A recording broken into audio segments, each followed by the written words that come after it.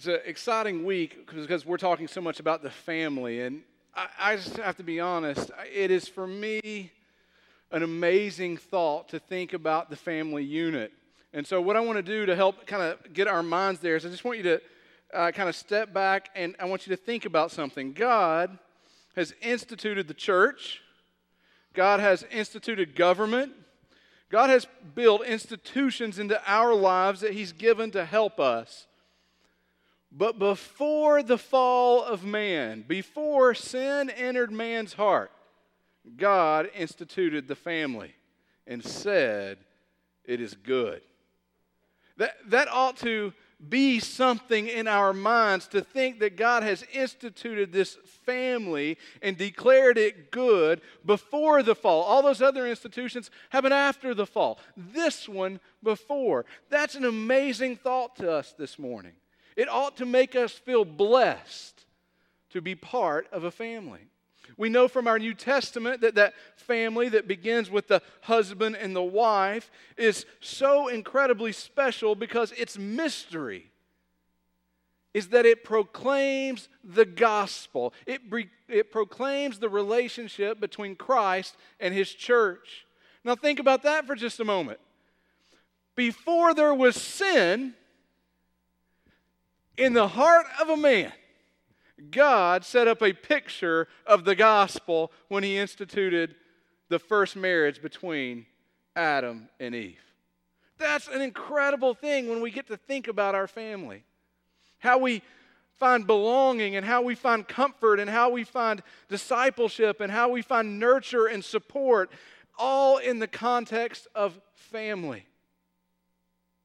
That's an incredible blessing.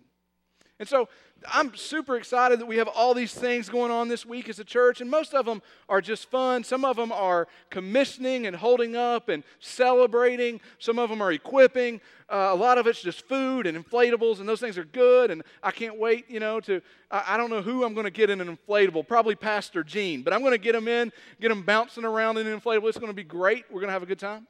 I'm excited about all that stuff. The thing I am most excited about specific to our church when it comes to the context of the family, though, is the family discipleship plan. I cannot tell you. I could spend the next hour just telling you story after story of how God is using it to change lives. And not just of kids, but of families. It's an incredible thought to see how these things are coming together in the context of the family unit. And if you just back away from it and you realize that there is nothing more predicting to the culture of a nation, to the well-being of a nation than the individual family units, you understand its importance. See, we like to point our finger and we like to blame institutions like it's the government or it's this or it's that, but the truth is, it is the influence of the collection of those individual family units across a country, across a people, that sets its culture, that sets its direction, and is the most influential thing to guide them in the home, in that institution of the family. And probably the only thing more damaging than that thought, that broken family, is the pride that is in us that when I say that, you agree, but immediately think of other people's families. See, because when we talk about our own family, there is nothing that makes us more competitive, more defensive, bows us up more, and like, come on, right? Don't talk about my family. I'll be honest, even as a pastor who is set apart, given authority by God's word to disciple, to proclaim truth. You know when I get really nervous? Is when I have to get in somebody's family business. Especially when it's just good, sound wisdom, but it's a practical application of an absolute truth, but not just an absolute truth. And there's wisdom to be spoken there, but it's not like I can take them to a Bible verse and say, listen, this is just incredibly unwise. Because I know there's nothing that makes people bow up more, get more defensive than when you begin to talk about their family unit. That's an example of our pride that's in us. I'm the same way. The family discipleship plan, in a very just simple and yet deep way, is helping our people in an encouraging and an edifying way begin to intentionally disciple in their home, to overcome some of that defensiveness, to overcome some of those hurdles. And many, for the very first time in their life with their children, have an intentional week over week, year over year plan to disciple their kids. It's an incredible thought. It's a great blessing for us. And see, if we think about it from an educational standpoint, it just makes sense. Because I want you to know something. Our family discipleship plan, it's just a tool. It has weaknesses. It's just a resource. If you're here as a parent and you are intentionally, diligently discipling your child and you have a plan and it builds with them, you're not just reacting. You've got something set up. You've got something that works. I want to encourage you and I want you to know that your elders, your pastors are behind you. They support you and they are thankful that you are taking such a role in the life of your children. But if you're here and you don't have that, my hope this morning is that you will begin to see there is an advantage to a diligent discipleship plan for your kids that can come alongside of your church, and that the family discipleship plan might be something that you could indeed start and use to disciple your kids. Because let's just be honest, you would never send your child to learn any subject. You would never send them to school where there was no plan week over week, year over year, where you drop them off at that school and their response is, yeah, we're just going to wing it this week. You would never do that. And so as a church, let's purpose our hearts not to cheat our kids out of discipleship that is intentional and that is diligent. Our kids are worth it. The next generation is worth it. And so this morning as we kick off Family Week, I want to do something a little different. As we continue to preach through the book of Acts and specifically chapter 3 this morning, we're going to use the format of the family discipleship plan. I want you to be familiar with it. I want you to see the terms. I want you to see how it works. I want you to see that it's really easy and really simple. I also want you to see that it's depth and what it can be and how it can give you more if you'd like more. And so that's kind of our plan this morning. If you'll notice, the notes will look a little different. And if you have your app, I'd encourage you to download the notes. You can get them online at the news section. Again, all of that is laid out to identically mimic, is that a good way to say that? Sure. To mimic the overview of a family discipleship weekly guide or devotion. So you can find that on your app or online. So the family discipleship plan for us breaks down into 4 sections, each with its own really big focus that spans years. First, we look at preschool. And in preschool, we want to instill what we call foundations. There's 16 foundational statements that are based on the incredibly powerful truth that God is and God gives. Everything relates back to the Creator. And so we instill those doctrines and those truths at a very young age, and year over year we work through those foundations in preschool. Through elementary, we focus on the story, which is the gospel narrative that weaves its way through all of Scripture. We talk about creation. We talk about the fall. We talk about redemption. And we talk about the new creation that is promised. And we tell the story of the gospel throughout the pages of Scripture. When we move to middle school, we focus on identity. Who we are in Jesus. All of our value, all of our worth, all of our identity goes back to the Creator. And we take that season of life that we know, we begin to rationalize and for the first time really think, how do I fit into this world? And we talk about identity in Christ, and that becomes our focus. In high school, we begin to realize, you know what? There is a plan for my life. I am not a random event. I am not set outside of purpose, but God has set me up to have an influence. And we begin to talk about the influence that we are called and commissioned to have through Jesus. And so these are the big focuses, if you will. And so if you've been coming here on Sunday morning, you know that as a church in our worship gathering this year, we have a focus. It's been the church. We're studying the church. We're preaching and reading and studying through the book of Acts. And this morning, specifically, we will be in chapter 3. The previous weeks, we've covered chapters 1 and 2. I get a whole chapter this morning. Like I'm going to tease Mike. It took him weeks to get through 1 and 2. I can do a whole chapter in one morning, right? So chapter 3 this morning. But before we really dive into the depth and all that is in the fullness of chapter 3, I want to just kind of back out and I want to give you the simple overview through the family discipleship plan. I want you to know it's an easy thing to start. That if you just had 5 or 10 minutes a week, you can really begin to dive in to the family discipleship plan. It'll give you a conversation starter. It'll give you something to meditate on, something to talk about within the context of your family. And so when we look at the family discipleship plan, the first thing that should jump out to you is that every week there is a big truth. A big truth. The big truth is the main point. It's the main point for that week. It's a weekly source of meditation, a weekly source of conversation for your family. It's a big truth. So for us, as we study through Acts chapter 3, our big truth this morning is Jesus is the Christ. Christ literally means anointed. And when we say Jesus Christ, listen, that's not his last name. It's not Daniel Broyles. It's his title. What we're saying is Jesus is the anointed one. He is the one who has been promised. He is the one who will be king. He is our saving king.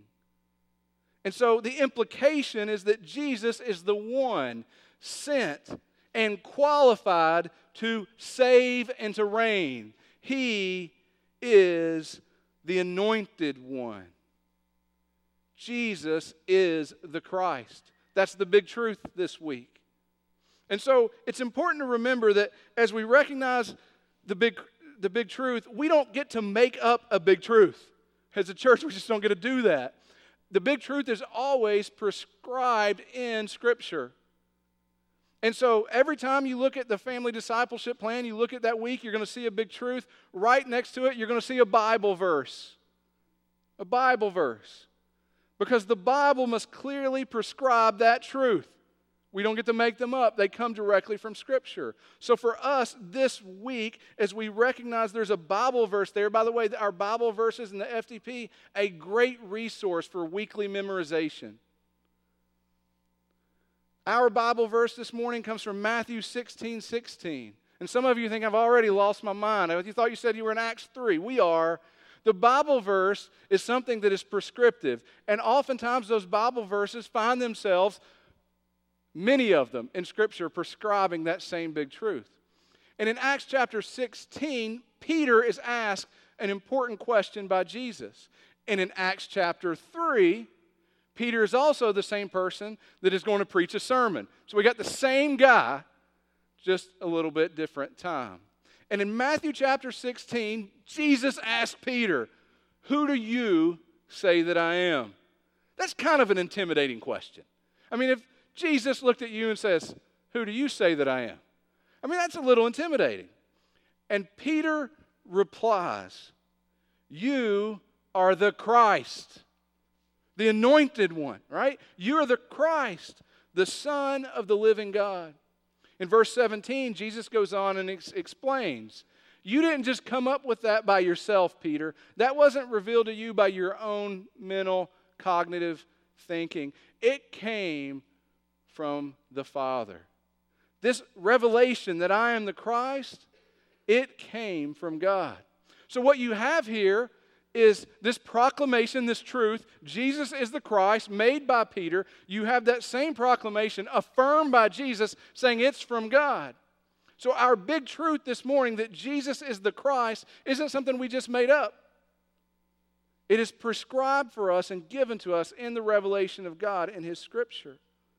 And so right there, if that's as far as you get in a family discipleship plan and looking at a guide one week or looking at a devotion, you already have a big truth that you can begin to talk to your kids about that week. A Bible verse you can help them memorize and help engage around them. You can ask them, what does it mean that Jesus is the Christ? What does that mean for you? And so if you just had 5 minutes to glance at it, you're already rolling. And that's an easy place to start. But we want to also provide a little more. And so when you read a little further, you're going to come to something called big ideas. Big ideas. Now, the big ideas support and more fully develop the same big truth. It doesn't add a new truth. It just helps support the same one. Let me give you an example. I say to my daughter, here's the definition of gravity. And I give her a definition of gravity. She's like, oh, okay. And then I say, let me give you a big idea. You jump off the roof, you fall, you go splat. I get it, right? So that's not a new truth. It's the same explanation of gravity. It just helps understand the implication, the reality, the truth of what that is. Because as we walk through with our children, we understand developmentally, they're not all at the same point of rationalization. They don't have the same experience. They may not have the same lens. And so those big ideas help us communicate, help us understand the proper meaning of that big truth. And so this morning as a church, we have 3 of those that we're going to see in Acts chapter 3. Jesus is our source of authority. Second, Jesus suffered to be our Savior. Third, Jesus gives healing through saving faith and repentance. Each one of these statements continue to affirm that one big truth that we have, that Jesus is the Christ. He is the Christ. He is the anointed one. And so He and He alone is our source of authority. Jesus is the Christ, the Lamb given to the slaughter. Jesus is the one who would suffer for us and die in our place that we may be healed. He suffered for us.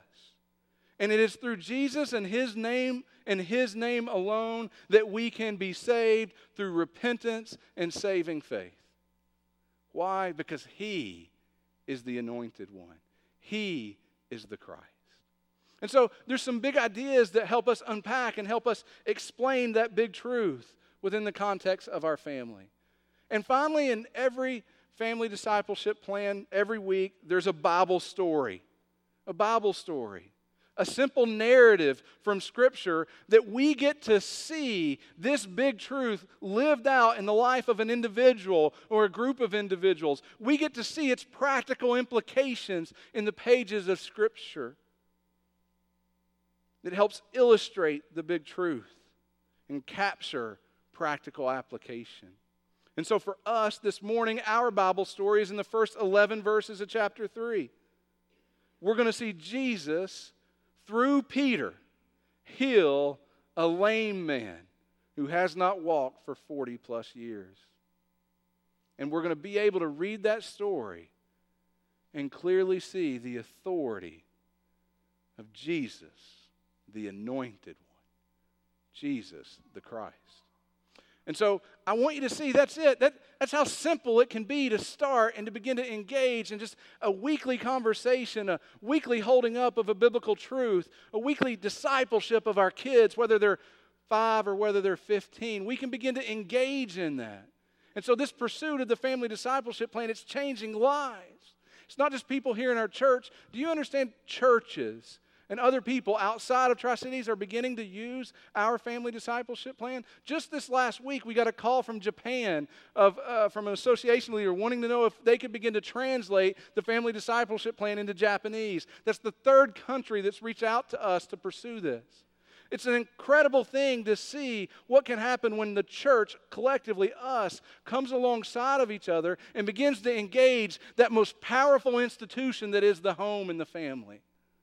And so my hope for us is that we together will just keep pursuing, keep encouraging, keep holding up. This is a simple place to start to have some conversations, to be diligent in discipling our children. But this morning I want to dig in. I want us to get a little bit more depth. And so we're going to continue to walk through Acts chapter 3. Begin reading with me in verse 1. Now Peter and John were going up to the temple at the hour of prayer. the 9th hour.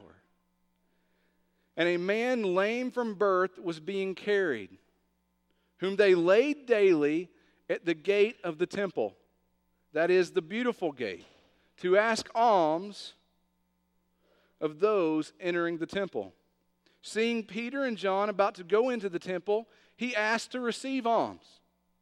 And Peter directed his gaze at him, as did John, and said, "Look at us."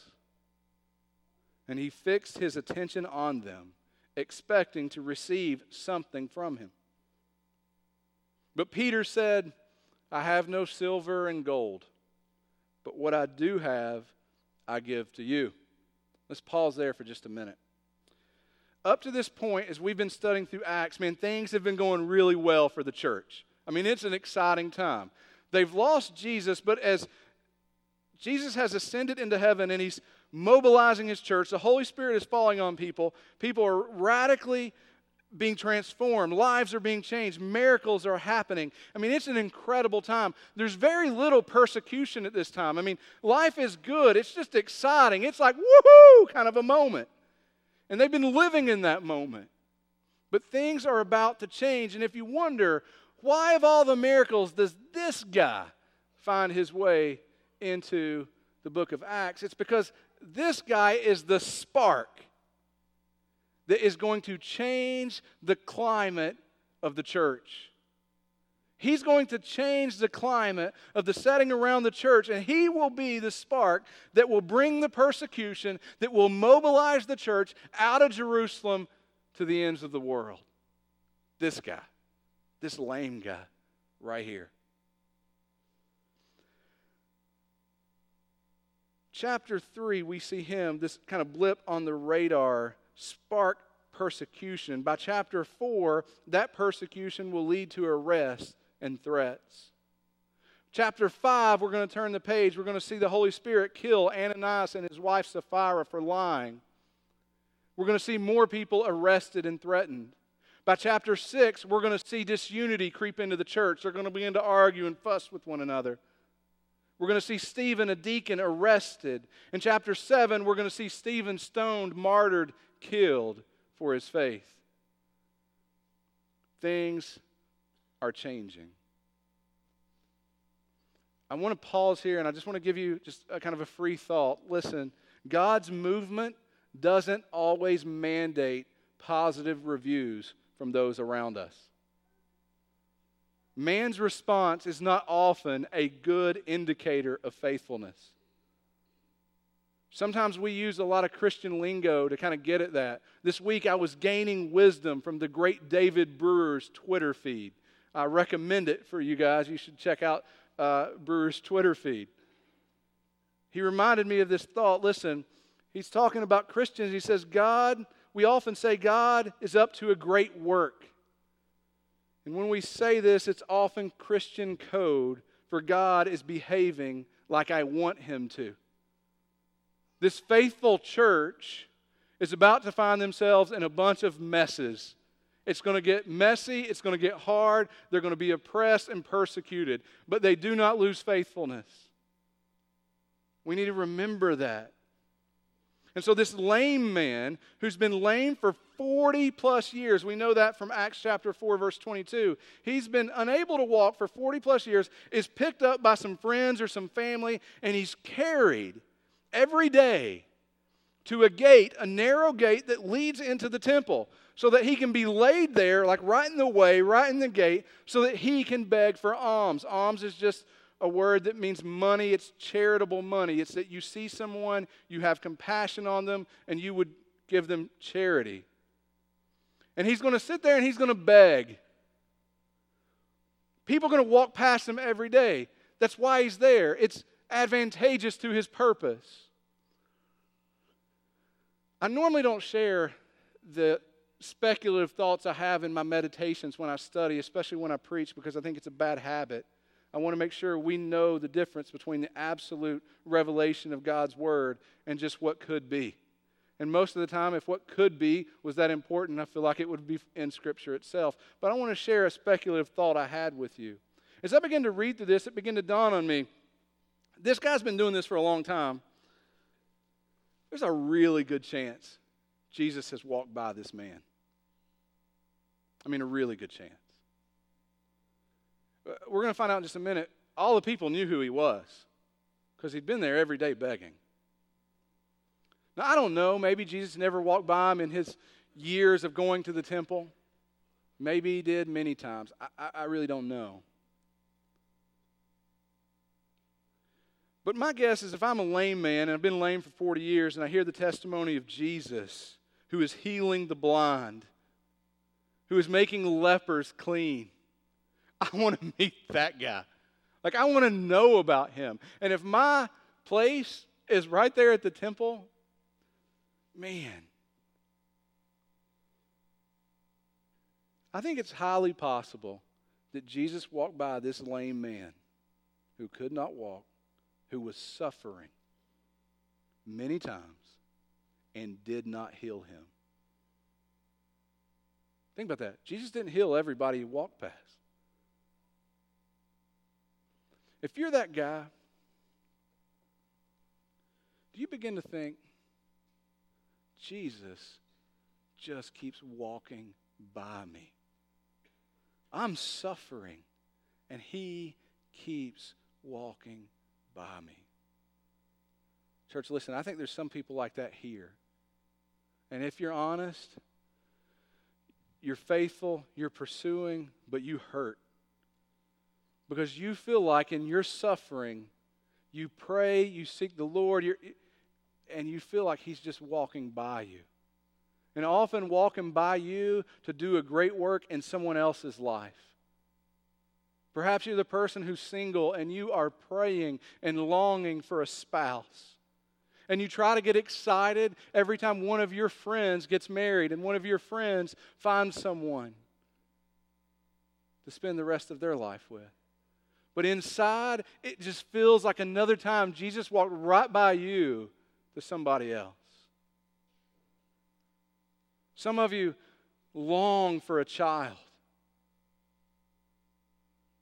And you and your spouse have been praying and praying, and all you've gotten is miscarriage after miscarriage.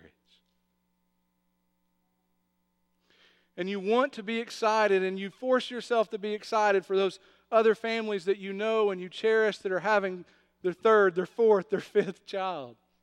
But inside it feels like Jesus just keeps walking by you. Church, listen. We have to trust in the sovereignty of God.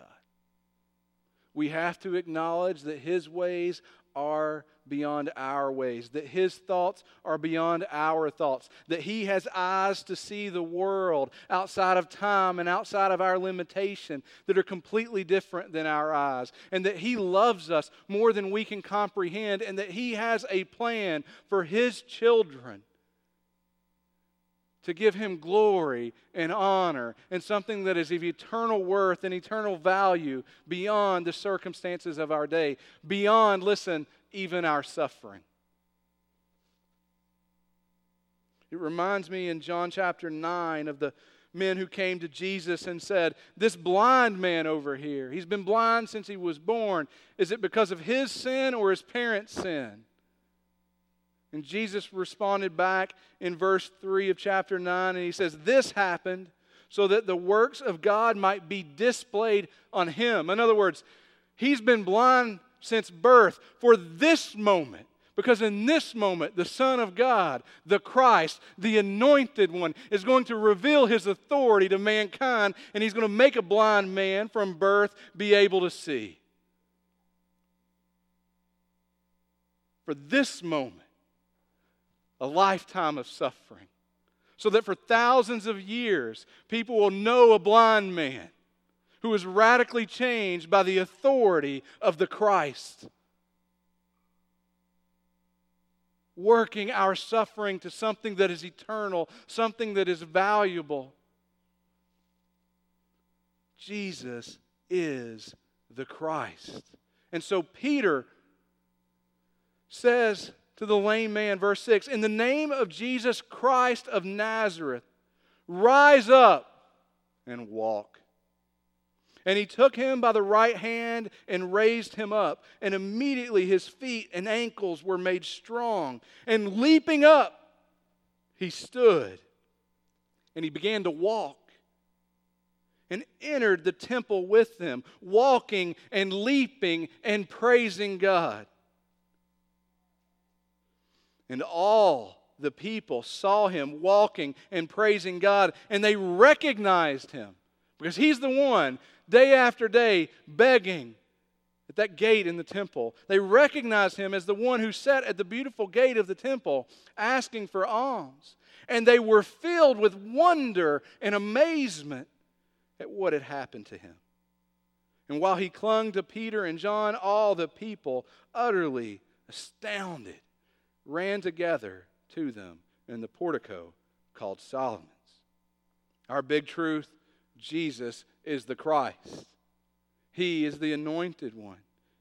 And so in this moment, Peter is able to heal. Why? Because Jesus is the one sent to heal. So what begins to happen next is just pretty basic. There's a gathering of people. All these people have gathered around. They're all there. And they are really curious. I mean, what is going on? I've seen this dude for 40 plus years. He's leaping.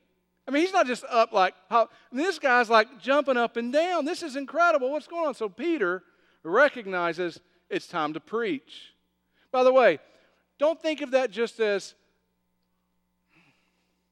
instruction to the preachers of the world. That's instructions for us. We're going to have opportunities where our friends are going to be wowed, astounded. They're going to wonder. Seize the wonder and proclaim the Christ. And so Peter, seeing the wonder, he begins to preach. And as he preaches, we're going to see our big ideas played out here in chapter 3. The first one, Jesus is our source of authority. We begin reading in verse 12. And when Peter saw it, he addressed the people. All these people gather around. He says, "Men of Israel, why do you wonder at this? Or why do you stare at us? As though by our own power or piety we have made him walk." That's a great line that Peter says. Listen, Peter goes, we didn't do this by our own power, our own competency, our own ability. That's power, right? We didn't do this ourselves. Also check this one, because he says we didn't do it because we were super spiritual. Sometimes I think if we're just super spiritual, then we can do all these kinds of things. As if our super spiritualness, that's a good word too, our super spiritualness can somehow lead to authority. Our authority is in Christ Jesus alone. And so Peter acknowledges, this is by no means connected to me or my power. Verse 13, the God of Abraham, the God of Isaac, and the God of Jacob, the God of our fathers, glorified his servant Jesus. It's because of him. It's him. He's the anointed one. He's the Christ. Listen to where Peter goes next. Whom you delivered over and denied in the presence of Pilate. And when he had decided to release him, you were the ones who delivered him over. You were the ones who denied him. Verse 14, but you denied the holy and righteous one, and asked for a murderer to be granted to you. And you killed the author of life, whom God raised from the dead. To this we are witnesses. And his name, the name of Jesus the Christ, by faith in his name, has made this man strong whom you see and know. And the faith that is through Jesus has given the man this perfect health in the presence of you all. Peter's sermon essentially just answers three questions. The first one, these people have gathered around, and it's a pretty basic question, like, how did you guys do that? That was that's a good trick. I want to know how you did that. How did you do that? And Peter's pretty quick to say, well, I didn't. I didn't. Jesus did that. The Anointed One did that. He's the authority, not me. I also want you to recognize as we preach through Acts, this is a bit of a rabbit, I just want to chase it. As we go through Acts, you're going to be able to hear lots of sermons. And as you hear these sermons preached, I want you to notice a difference in them than what is often the tone of our teaching and discipleship in the cultural day that we live in. Peter here and the sermons in the New Testament are direct. They are confrontational. And they deal with specific sin. Again and again. They call for repentance. They are loving and loving in truth, not in passivity. Peter says, you delivered them. He says, you denied them. Peter says, you killed them. It's pretty strong, especially since some of those people probably aren't even there. You know what I identify with Peter's tension here? I don't know if you've thought about this, but these people can be like, really? Really? We denied them, Peter? Where were you at? You ever think about that? You ever think how hard it is to proclaim truth when you yourself rejected the truth? If there's anybody who has an excuse, is like, look, I can't really say that. You guys know what I did. John, why don't you take over? It's not an excuse. Because the mission is to proclaim the truth of who God is and the truth of who we are in light of Him. And so Peter had to even overcome his own insecurity, I assure you, to proclaim the truth that we have all denied Jesus, that we have all sent Him to His death, that it's our sin that hung Him on the cross. The second big idea that we see is that Jesus suffered to be our Savior. Verse 17, and now, brothers, I know that you acted in ignorance. You didn't even understand all that was happening. I know you didn't get it. I know you didn't know He was the Christ, as did your rulers. But what God foretold by the mouth of all the prophets that His Christ would suffer, He, Jesus, thus fulfilled. So here's the second question that's being answered. If Jesus really is the Christ, why is He suffering? Why did He die? See, they expected the Christ to be a conquering king, a ruler, to come, take over the world and bless them with provision. Jesus suffered. Peter reminds them of prophecies like those in Isaiah 53. Those prophecies that acknowledge that Jesus is the Lamb of God sent to suffer, to die. That His suffering did not disqualify Him. His suffering was not a sign of weakness in Him. That rather His suffering fulfilled the promise of the Anointed One. It qualified Him. Jesus is our suffering Savior, and that makes Him the Christ. It does not disqualify Him. The third big idea we see is that Jesus gives healing through saving faith and repentance. In verse 19, Peter, proclaiming Jesus is the Christ, the Anointed One, the healer, says, repent, turn from your sin, turn from your rejection of Jesus as the Son of God, as the Christ, as the promised one, the Anointed One, the King. Turn from your sin and turn to Him. He says, repent therefore and turn back that your sins may be blotted out, that times of refreshing may come from the presence of the Lord. and that he may send the Christ appointed for you, Jesus, whom heaven must receive until the time for restoring all things, about which God spoke by the mouth of his holy prophets long ago. In other words, Jesus has been called back to heaven. He's waiting for the appropriate time for his kingdom to be fully revealed. This isn't new, Peter says.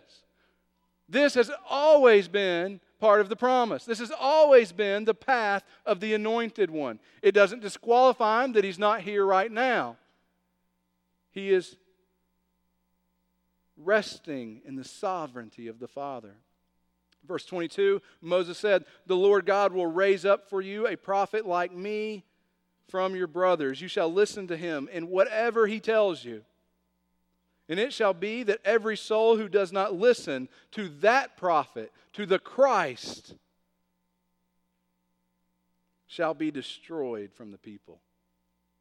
And all the prophets who have spoken, from Samuel and those who came after him, also proclaim these days, the days they're living in. You are the sons of the prophets, and the covenant that God made with your fathers, saying to Abraham, in your offspring shall all the families of the earth be blessed. God, having raised up his servant, sent him to you first." They were the first. They're the first to bless you by turning every one of you from your wickedness. That third question that Peter answers, if Jesus really is the Messiah, if he really is the Christ, the Anointed One, well, where's his kingdom and where's our blessing? Well, his kingdom is present and waiting for the appropriate time to be fully revealed, as is promised throughout the Old Testament, throughout the prophets. But his blessing that you want, listen, the blessing isn't some stuff you get. The blessing is him. Jesus is the blessing. The blessing is him. The blessing is the Anointed One, the promised one, the King that can reign is here. And you have access to him. That is your blessing. That Jesus is the Christ, the Anointed One who has suffered in our place, offers healing and reconciliation. He offers a relationship with him. And he's here now. And through repentance and saving faith, you can rest in him. You can be blessed in him. You can become joint heirs in the family of God through him. So, every family discipleship plan also has something called the big aims. They're like the objectives, they're the goals. Those big aims help direct our heart, our soul, our strength to apply the big truth that particular week. They're held up in 4 aspects of being doers of the word. That we would know, that we would feel, that we would do, and that we would want. That we would know certain things to be true. That we would set our emotion to feel certain things that are true. That we would do and carry out certain actions of truth. And that we would want, that we would desire and long to live out certain truth. And so this morning as the band comes up, we're going to close by holding up some practical applications as a church. How we can be doers of the word, recognizing that Jesus is the Christ. The first thing I want us to do is I want us to know, listen, if you're in this room, know that Jesus is the Anointed One, the suffering Savior sent to heal. Let me say it again.